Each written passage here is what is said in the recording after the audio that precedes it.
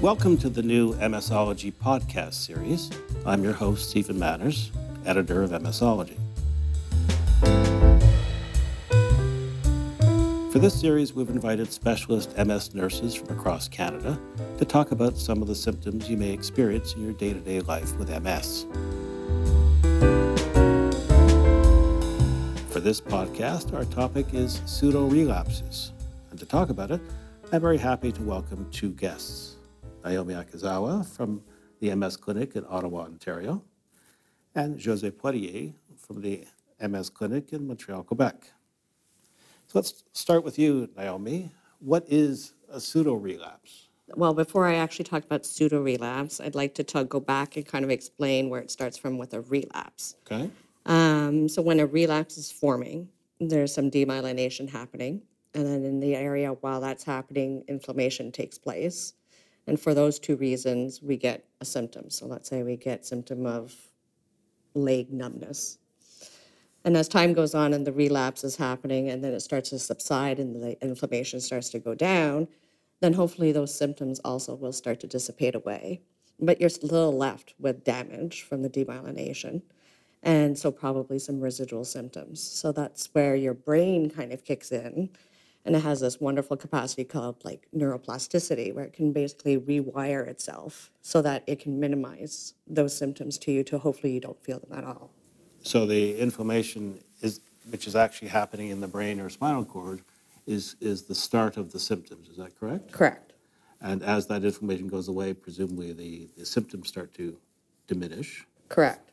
And so with these flare-ups, that is a relapse? That would be considered a relapse. Okay. Now, what is a pseudo-relapse? So a pseudo-relapse, so now that your brain is using some of its energies to do that, to keep the symptoms at bay, if there's other stressors that are impacting the body, such as cold or flu, an infection, you're dehydrated, not eating well, lack of exercise, or not sleeping well, amongst many others that are considered stressors, then your body, or your brain rather, will say, oh, I have other more important stressors that are going on that I need to put my focus on.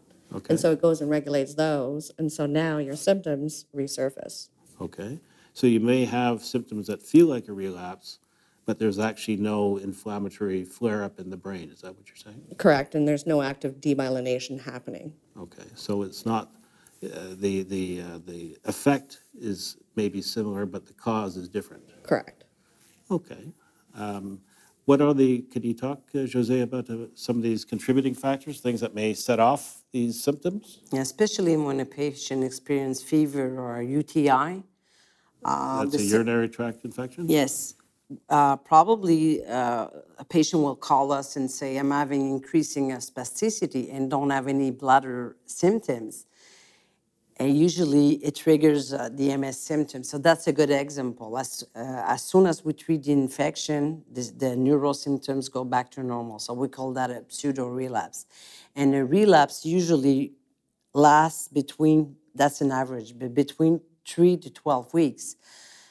A pseudo-relapse will last only while the fever is up or when the body temperature is up. Let's say a patient goes to take a hot bathtub, and he comes back, he might have a blur vision for, let's say, half an hour. Okay. Some patient will call it a relapse. It's not a relapse. Okay. Another example, each month when a woman gets her period, for a few days, might have increase of symptoms, which are not a relapse too. So we have to explain to patient what's the difference, because now, since we have so many treatment, we have to explain them the difference between a relapse and a pseudo-relapse, because if it's not a real relapse, that means that the drug is still working. Okay. And presumably if you're taking one of these medications, these MS medications, that's targeting these relapses, they won't necessarily be effective against pseudo-relapses. So if you take the hot bath, you will still get that vision problem, for example. Mm-hmm. And it requires your body to then cool down for that symptom to go away. Is that correct? Right. Naomi? So I like to think of the pseudo-relapses as your body or your brain trying to talk to you. And when it starts to talk to you, i.e. your symptoms start to return again, that's a good time for you to kind of step back and say, okay, are there any stressors that are going on, and kind of do this overall evaluation? Because usually it's not one stressor, usually it's a multitude of little ones. Okay.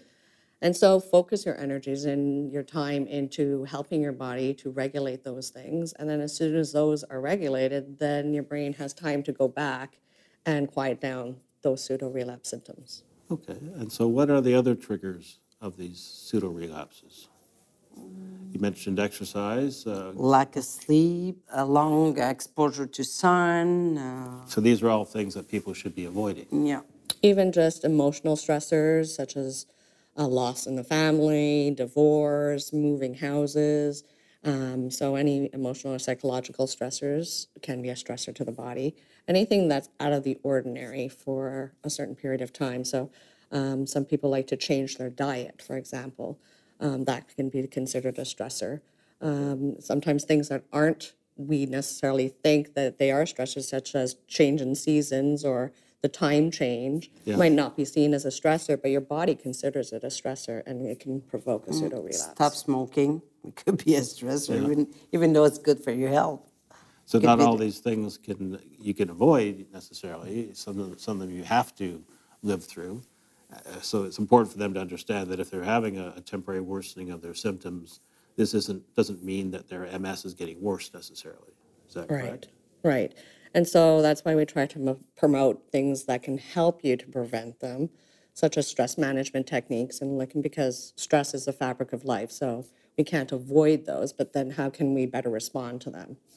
Okay. And so, build up an arsenal of techniques to be able to use at those times, those acute times. So these are like coping techniques or stress management Yeah. tricks and so what would you suggest as an example of a stress management? So sometimes when you feel, anxiety coming up, and using deep breathing exercises to be able to regulate those. Sometimes taking 10 minutes out and go and do a session of yoga in a quiet room to relax you and to calm you down. Those are all types of, things I can use immediately. But there are other things that are more preventative, in the sense that doing things that promote your overall wellness for yourself. By doing that, then you have a lot of resources and resilience towards anything that comes towards you. Okay. And to reduce stress too, it's nice to have leisure activity, to have fun with your friends, because some patients, they feel so much fatigue, they stay home and they don't do nothing. So they feel depressed, then they feel depressed, they have increasing symptoms, they think they have a relapse, which is not the case. Yeah. So it's important for them to, if, for example, there's an opportunity to go out with friends, maybe rest up if they're feeling fatigued, but make the effort to actually go out and have a bit of fun, and that'll be good for them in the long run. Yeah. Okay. Are there other things that they should be doing to improve their whole body wellness? I mean, exercising, eat well, if they can, quit smoking, control their weight. I mean, good habits that everyone should do, even if you don't have MS. Yeah. Is there a tendency, Naomi, for people to kind of focus all their thoughts on their MS and forget about their whole health? Yes, And maybe often. not go get their annual exam with their GP and so on? Yes, because we have to still realize MS is a part of them, and it doesn't define them. So there's all sorts of other issues that we all deal with that need to be Yeah. managed at the same time. So oftentimes I suggest to people to journal, or to just take little brief notes of these symptoms if they occur, because that kind of takes it out of their head to have to manage in their head, and decrease the stress level by putting it down on paper. It's concrete, and you can put it away. But then when it's time to see a doctor and go for your follow-up appointment, you can pull this notebook out, go through it, and see what patterns there are, and if there are things that they can find, what are triggers to them in provoking these pseudo-relapses. Now, journaling, I guess, might also be helpful just to express your own thoughts and feelings about things as you're going through this process. Yep, and that's also another stress-relieving thing to do. Yeah? Jose, any more suggestions for people? I think it's good. The most important thing, it's important to patients to realize that as soon as they experience a stress, symptoms will increase.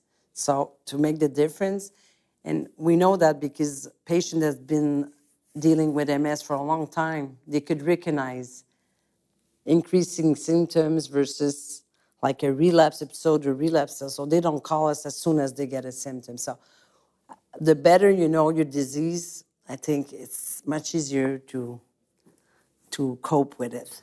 And I guess you get to know your body too, and Yeah. what it's trying to tell you. And that's, yeah, along that same line is understanding and developing this new language between you and your body of understanding what it's trying to tell you. Okay, well, thank you very much. That's all we have time for in this podcast, but tune into the other podcasts in this series to learn more about other MS symptoms. I'd like to thank today's guests, Naomi Akazawa from Ottawa and José Poirier from Montreal, Quebec.